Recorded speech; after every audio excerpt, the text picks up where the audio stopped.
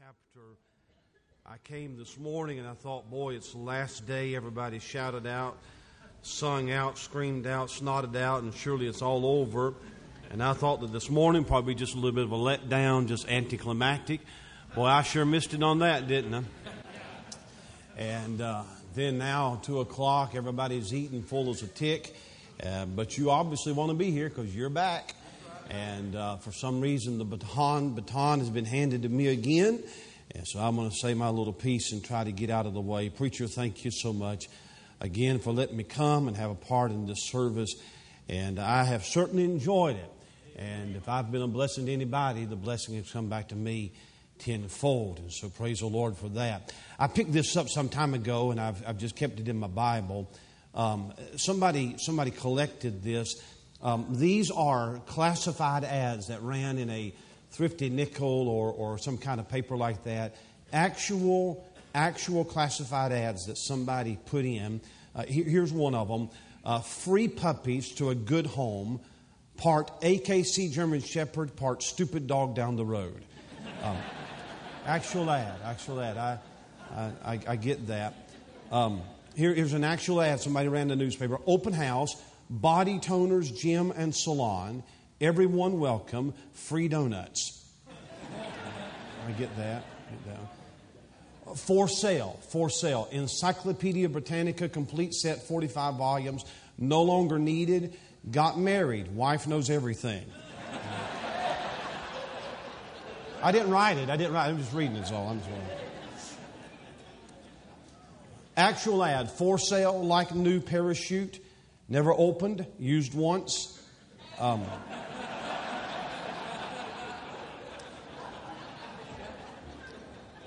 Slightly stained. Yeah. Actual ads. All right, John chapter 13. John chapter 13 is a little bit over halfway through his gospel. But in this chapter, John has already approached the final week of the Lord's earthly ministry. The scene is the upper room on the night of the betrayal.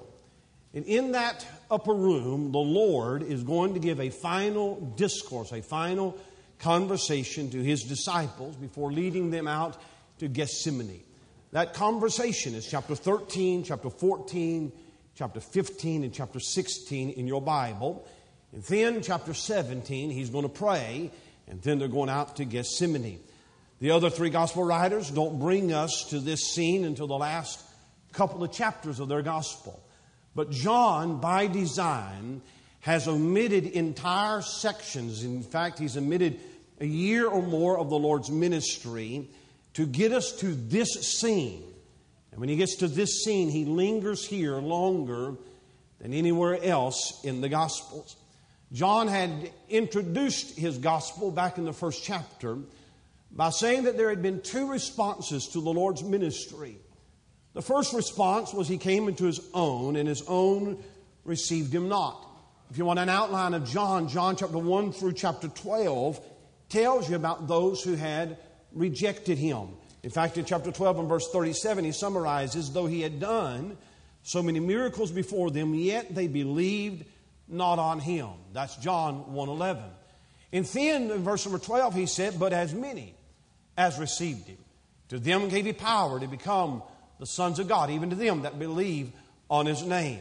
So in John chapter 13, He turns from those who have rejected Him. And now He comes into this secret place with the few disciples who have cast their lots with Him. And what He's going to teach them in this private, intimate fellowship cannot be entered into by those on the outside. During that last week, which, by the way, we are in that last week that our Lord was in. And in that last week, there are two major discourses in your Bible that the Lord gave. The first one is found in Matthew chapter 24 and chapter 25. It's called the Olivet Discourse. In that discourse, He talks about the horrors of the tribulation that's going to come upon the nation of Israel. That is found in the Gospel of Matthew. That's appropriate because Matthew is the Gospel of rejection. The second discourse that he gives him is in John's gospel. It is called the Paschal Discourse. And in this conversation, he's going to talk about some blessings that he's going to bestow upon his disciples in his absence. It is appropriately found in John's gospel because it is the gospel of belief. So I want you to have the scene in your mind as we go through these verses. They're in an upper room. They've gathered around a table for the final Passover meal. And the Lord begins to talk to them, begins to have a conversation with them. And the intent of the conversation is to prepare them for his departure. He says in chapter 13 and verse 33, little children, yet a little while I am with you. Ye shall seek me, as I said unto the Jews. Whither I go, ye cannot come. And so now I say to you. He's going to leave them with some promises, with some principles. He's going to leave them with a prayer. First the cross, then the resurrection. And in 40 days, he's going to return to the Father and leave them alone. And you have to understand, for the greater part of 3 years, he has been with them every day, near about, and he has provided for them everything, both physical and spiritual. He has taught them. He has comforted them. He has even rebuked them. But he understands that in just a little while, they'll have to continue without his physical presence. When they finally begin to understand what's getting ready to take place, when it begins to dawn upon them that they're going to have to continue in his absence, it begins to bring some anxiety, some concern, some uncertainty to them. If you'll look in verse number 36, Simon Peter said to him, Lord, whither goest thou? Jesus answered, whither I go, thou canst not follow me now. Thou shalt follow me afterward. Peter said, Lord, why? Why cannot I follow thee now? I'll lay down my life for thy sake. In chapter 14 and verse 1, Jesus says, let not your heart be troubled. If you look in verse 27 of chapter 14, he says again, let not your heart be troubled, neither let it be afraid. In chapter 16 and verse number 6, he says, because I've said these things unto you, sorrow hath filled your heart. When you read through John chapter 13 through 16, there are some very profound, deep truths in those chapters. And sometimes there's a tendency to read it, because it's so doctrinal, to read it as a dry theological discourse. But it wasn't so. It was a very emotional scene. The disciples are confused. They're anxious. They're fearful. They are uncertain. In fact, Jesus himself carries the weight of knowing that the cross is just a few hours away. He enters into the Garden of Gethsemane and he agonizes. But I don't think the agony started when he got to Gethsemane. I believe that burden is already beginning to weigh on him. And so what the Lord does in that emotional scene, knowing the uncertainty of the disciples' heart, he basically says, gentlemen, I want you to know that it's for your good that I go. I've got to go, and you've got to continue to work. And I know that there are hard days ahead. I know that you will face dark times. I'm sending you as sheep in the midst of wolves. They hated me. They're going to hate you. But I want you to know that even in my absence, that my Father and I have prepared some things for you. I'm leaving you with some promises. I'm going to give you some possessions. And if you'll grab hold of those promises, it is those things that will sustain you and comfort you and encourage you even in my absence. You know, we've been to camp meeting this week, and boy, we've had a wonderful, wonderful time, but camp meeting's almost over. And I don't know, maybe for a few days you're able to set aside the hardships and the troubles in the real life. But soon we go back to life. We go back to the mundane. We go back to the job. We go back to the trouble. Soon there's no evangelist to preach to us. Soon we don't have the singers singing. Soon we're not shouting it out every day. And you get back and there's some dark times and some storms and some trials and some hardships. And I believe that we can take the promises that Jesus left with his disciples. We can grab hold of the same promises. And when the storms come, when the trials come, I can go back and I can take what He has left us, that inheritance, that possession, and it'll sustain you on dark days.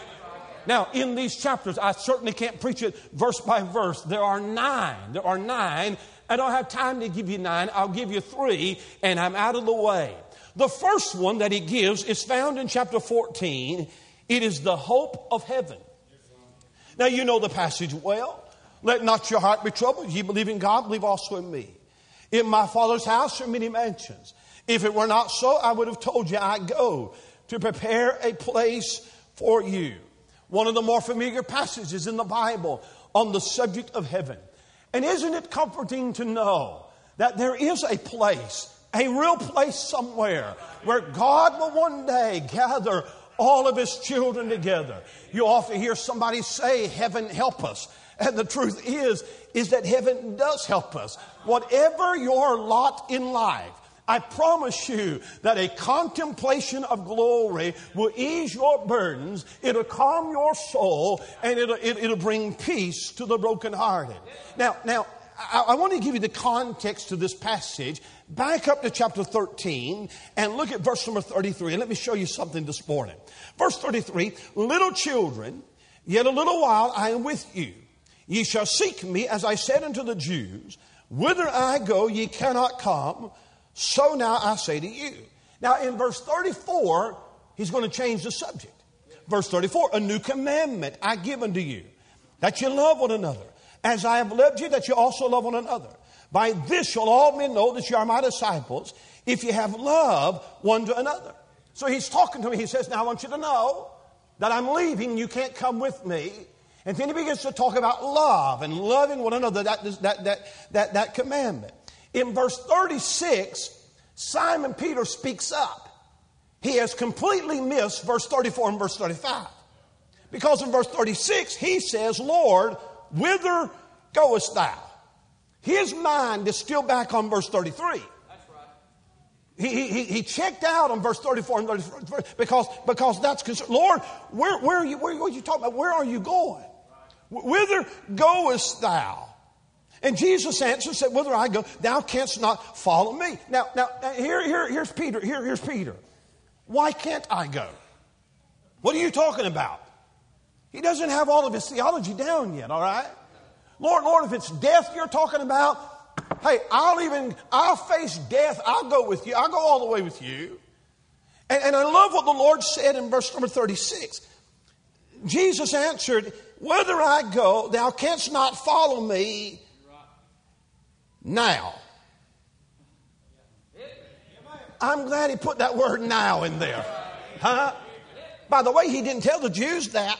No, in verse 33, I told the Jews, whither I go, ye cannot come, period. You don't believe on me? You're not coming where I am. But I'm telling you, now I'm just going to add one little detail, that you can't come now. And it just blesses my heart. That one little word is enough to get my juices flowing, and just to think, I'd like to be with him now. I can't be with him now, but I will be with him soon. Thank God for that. Now, I don't believe that Jesus was just reading chapters to the disciples. I don't think that when we got to the end of chapter 13, he said, now let's take a 5-minute break and then I'll give you... No, it's a flow. It's a conversation. And so he says in verse 37, Lord, why cannot I follow thee now? I'll lay down my life for thy sake. He's not taking this. Peter's not... There's some anxiety here. And so in my mind, I think that John chapter 14 is a continuation of that conversation. It's not the Lord reading to them. He's talking to them. And maybe there's a little bit of a silence as the disciples try to wrap their minds around this. He's leaving. We can't come. Well, what does this mean? And so finally the Lord says, and if I can put it in colloquialism, hey fellas, don't let your heart be troubled. You believe in God? Well, believe also in me. And I'm telling you that in my Father's house are many mansions. And I'm going to go prepare a place for you, that where I am, ye may be also. He mentions in verse number 1, I've got to hurry. In verse number 1, he mentions a new peace. Let not your heart be troubled. Wait a minute. The disciples are getting ready to face the darkest hour of their life. within hours, the ones whom they have forsaken everything to follow is going to be mocked and is going to be hung on a Roman cross. And for 3 days, his body is going to lie in a cold grave. They're going to face so much fear that every one of them is going to run away. And Jesus says, let not your heart be troubled.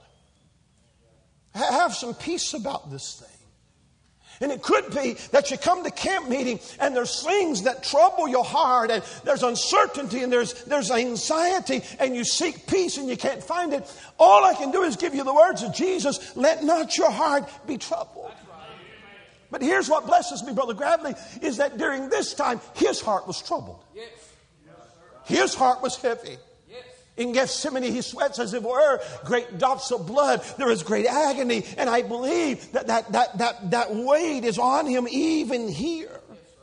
But even though that weight is there, and even though he has on his mind certain things, not one time do you ever read of the disciples sympathizing with him. Nowhere in the passage do they ever offer any encouragement to him.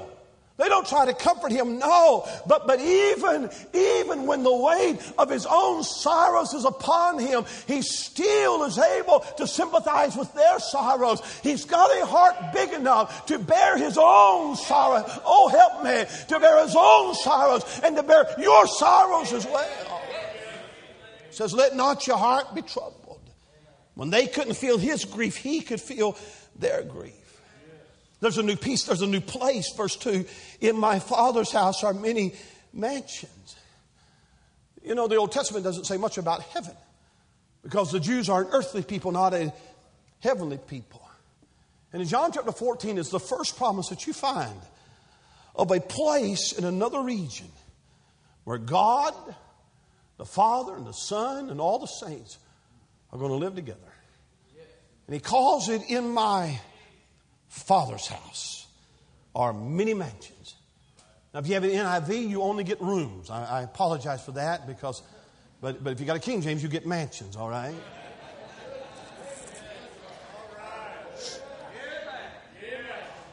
Be good enough reason just to go ahead and change.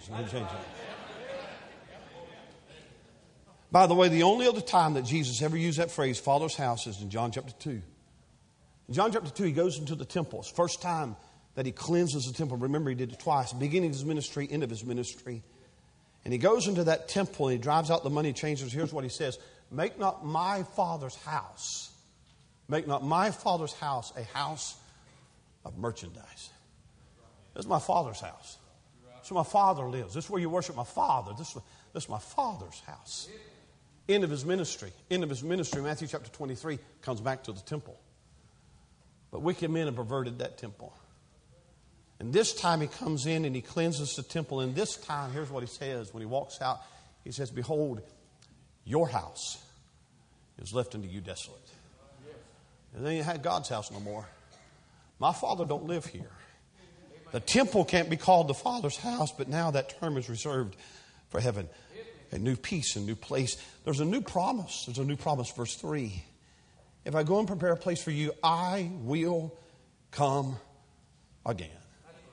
It's what we call the blessed hope of the church. In fact, the Holy Spirit has taken those 4 words, built an entire eschatology around those 4 words called the second coming. We sing songs. We sing songs about those 4 words. And I tell you this morning, what I'm trying to tell you is that when you get down, when you get depressed, when you get heavy, that thoughts of heaven, the hope of heaven will help you. It helps me. It helps me to get in the truck and to put a CD on or to run my phone through the radio and have somebody singing to me about heaven and home. And it just lifts it just helps me. The hope of heaven, the hope of heaven.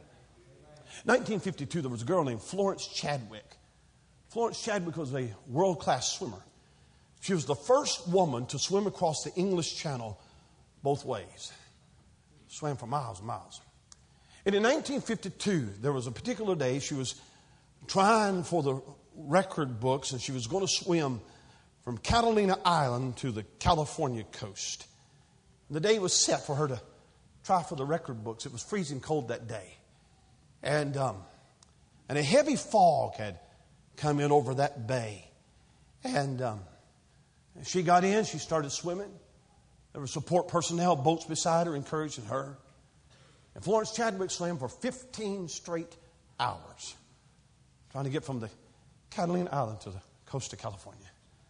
And there was a heavy, heavy, dense fog, and you couldn't hardly see, hardly nowhere. And she's just swimming blind is all she was doing. After 15 hours, she was exhausted, just didn't think she could go anymore. And the people in the boats beside, they're encouraging her. They're trying to keep her. And finally, she gave the signal, so that I can't go anymore. And all she could see was fog. And so finally, they reached down and they pulled her into the boat. And when they pulled her into the boat, she had swam over 15 hours. And when they pulled her into the boat, she was like a quarter of a mile from the shore. They interviewed her that evening. And here's what she said. She said, I could have swam some more. But she said, all I could see was the fog. If I could have just seen the shore. If I could just seen the shore, I could have made it. And sometimes I feel like Florence Chadwick. That sometimes all I can see is the fog. That's all I see. It's all I see. It's just the fog, and I can't see. But every once in a while, God will let me get in a service like this morning, and the fog just kind of lifts, and I get a glimpse of the shore. I believe I can go home and swim just a little bit more.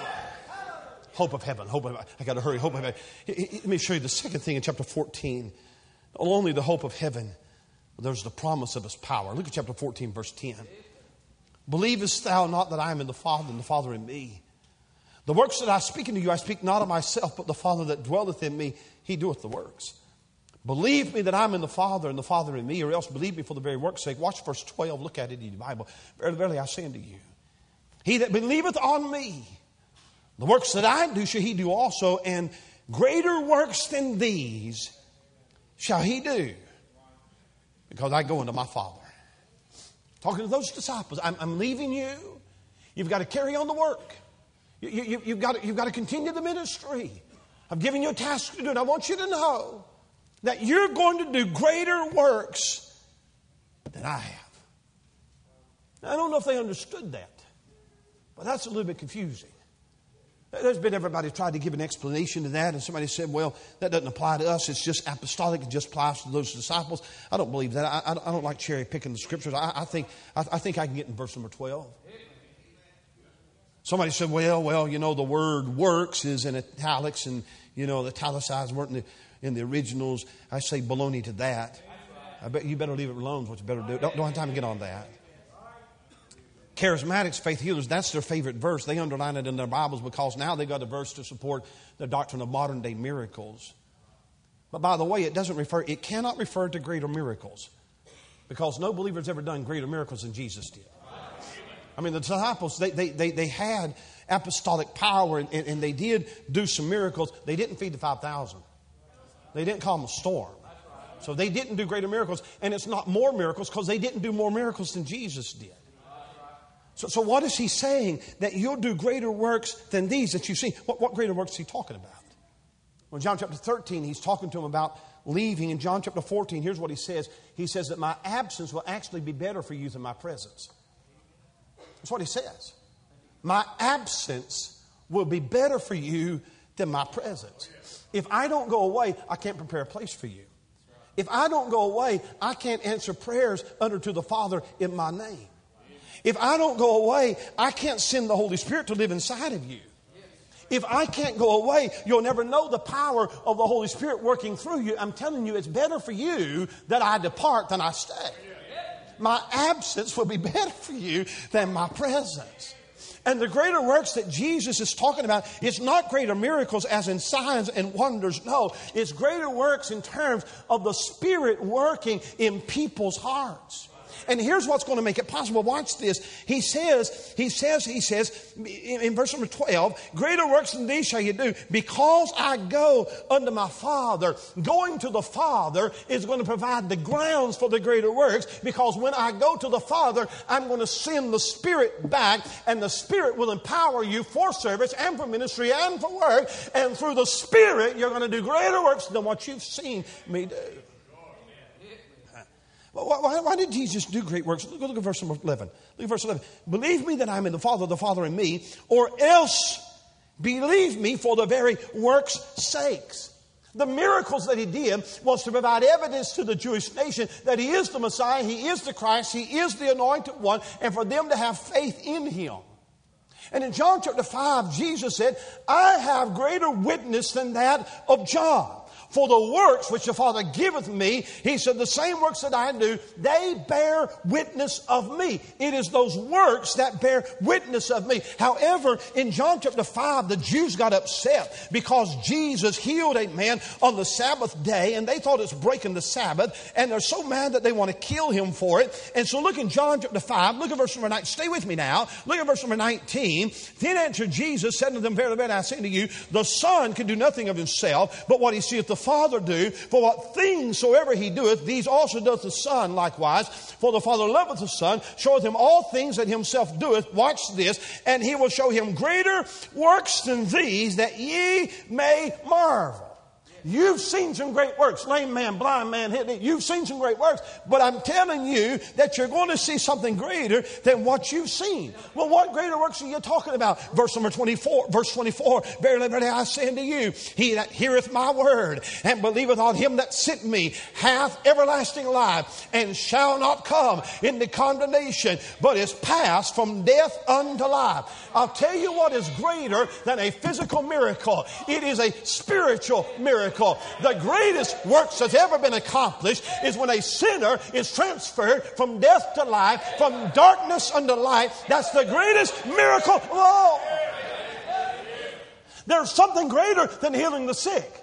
There is something greater than raising the dead. There is something greater than multiplying loaves. There's something greater than walking on water. I tell you, when he passed by my way and when he saved me some 42 years ago, that's a greater work. Now watch this. Here's what John said. Here's what Jesus said. In Matthew 11, here's what Jesus said. He said, none greater than John the Baptist. That's what he said. There's none greater than John the Baptist. Well, that's strange. Because in John chapter 11 it said John did no miracles. You kidding me? How's he so great? Huh? I mean, the greatest prophet, the greatest preacher is John the Baptist. And in all of his ministry, as eccentric and as strange and as I was about to say, as much like Brother Bo Wagner as he is, as strange as he was, he didn't do any miracles. He did no miracles. And Jesus said, he is the greatest man. I tell you what he did, though. Tell you what he did. He stood on the banks of the Jordan River, pointed his finger down a dusty road and said, behold, the Lamb of God which taketh away the sin of the world. And he turned his disciples into disciples of Jesus. And when John preached and men began to follow Christ, Jesus said, that's greater works. I'll tell you what blesses my heart. I'll tell you what helps me get up every Sunday morning and preach one more time is because I have never made the deaf hear. I have never made the blind to see. I've never made the lame to walk. I've never calmed a storm. I've never called anybody out of the grave. But I tell you what God has done. He's allowed me to have a little part in bringing somebody to Jesus. Every once in a while, He'll let me witness to somebody. And though it's feeble and it's weak and I stumble over the verses, He'll still get in that thing. Every once in a while, not many times, but every once in a while He'll let me preach, and somehow there'll be a little breeze come upon that pitiful little old outline, and somebody will walk the aisle and get saved. And though I've never raised the dead, though I've never multiplied loaves, I'll tell you what He's done. He's empowered me. He's given me His Spirit, and through the power of the Holy Spirit, greater works. It's the promise of His power. The promise of His power. Gotta hurry. How much time I got? Promise of power. I'm talking about He's leaving you some things that when camp meeting is over, grab hold of it. He'll sustain you. Hope of heaven. Promise of His power. The assurance of His affection. Look at John chapter 13. The upper room scene, the Lord gives the disciples two demonstrations of love, a lesser and a greater. His message is, I love you, but I'm going to leave you. So last time you're going to see me, but I love you. It is said that absence makes the heart grow fonder, but absence can also make the heart grow colder. And the promise of His love may grow faint in their ears. And so he gives them a demonstration, not just a speech, but a demonstration. And he says in chapter 13, the last part of verse 1, having loved his own which were in the world, he loved them unto the end. You'll have to read it on your own time, verse 2 through 11. And Jesus washes their feet, extreme example of humility. And then in verse number 15, he says, I'm giving you an example that ye should do as I have done to you. I'm doing this as a pattern to you. The pattern is more than the physical act. It's the motive behind the act. I'm not just opening up a new church ordinance. I'm giving you an example of the attitude that you should have one toward another. What is that attitude? As I've loved you, so you ought to love one another. That's what he says in verse 34. As I have loved you, that you also love one another. How'd they know that? By washing their feet. That's the lesser example. But then he's going to give them a greater demonstration. Chapter 15 and verse 12. This is my commandment. He's going to repeat it, that you love one another as I've loved you. How do we know? Greater love hath no man than this, that a man lay down his life for his friends. And I love verse 14. And ye are my friends. I've shown you by the example of washing your feet. But in a little bit, I'm going to show you a greater example. And I want you to know, men, that when you see me on that cross, I want you to know I'm doing this because I love you. Because I love you. To my shame, there are times when I have doubted his wisdom. I really have. And there have been times I've doubted his way. And there have been times I've doubted his will. But I've never doubted his love. And it could be that there's somebody in here this afternoon and think nobody loves you. Nobody understands you. Nobody wants you. It's possible to sit in camp meeting and feel like that you're unlovable. Not worthy of love. Both where you've been and what you've done and the dark secrets of your heart. But I want you to know that he loves you. And every time you look at Calvary, it is proof that he loves you. He loves you. I've got to be done one night. Evangelist D.L. Moody was holding a revival service. The song leader didn't show up. And so Moody tried to lead the singing himself, but he wasn't a singer. And it was pretty weak. But in that church building that night, there was a young couple that had come into service, was sitting in the back, and the man had a very booming voice. It carried above all of the congregation. Everybody heard him. And as soon as the church service was over, Dale Moody made a beeline to him. Met a young man. His name was Philip Paul Bliss. Philip Bliss became a part of Moody's evangelistic team and would lead singing for him in his crusades. Of course, you know Bliss was not only a powerful singer, he was a great songwriter. A lot of the songs that we still sing, Almost Persuaded. Hallelujah, 'tis done. Hallelujah, what a Savior. The light of the world is Jesus. We still sing his songs. On December the 29th, 1876, Philip Bliss and his wife were in Ashtabula, Ohio, finished up a revival campaign. They boarded a train that night with 157 other passengers headed out of town. Started traveling in the night. Not long into the journey, the train crossed over a wooden bridge. And the bridge collapsed under the weight of the train, plunged 70 feet to the ravine below. When it hit the ravine below, it exploded into flames. And that night, 92 people were killed. And among them was 38-year-old Philip Bliss and his wife. The night before, Bliss had sang in that revival meeting.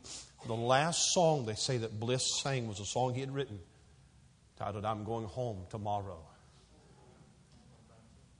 The rescue workers came, tried to rescue the survivors, pull out the bodies of those who had died, do the investigation, get all the belongings and luggage. They came to Philip Bliss's cabin and his wife and started getting his luggage and his belongings together. And they found a suitcase. They opened it up, began to go through it, and there was an envelope. And on the back of that envelope, there were some words that Bliss had been writing. It was the last song that he had written. Don't know that it was ever published, still working on it. And on that little envelope, here's what they read. I will sing of my Redeemer and His wondrous love to me. On the cruel cross He suffered from the curse to set me free. Sing, oh, sing of my Redeemer. With His blood He pardoned me. On the cross He sealed my pardon. Paid the debt and set me free. Camp meeting will soon be over. Preacher's going home. Shouting to be done. And somewhere down life's journey, you're going to face a storm, a hardship, a trial. But He's left you with some promises. And all you have to do is get hold of them. And they'll sustain you in that dark day.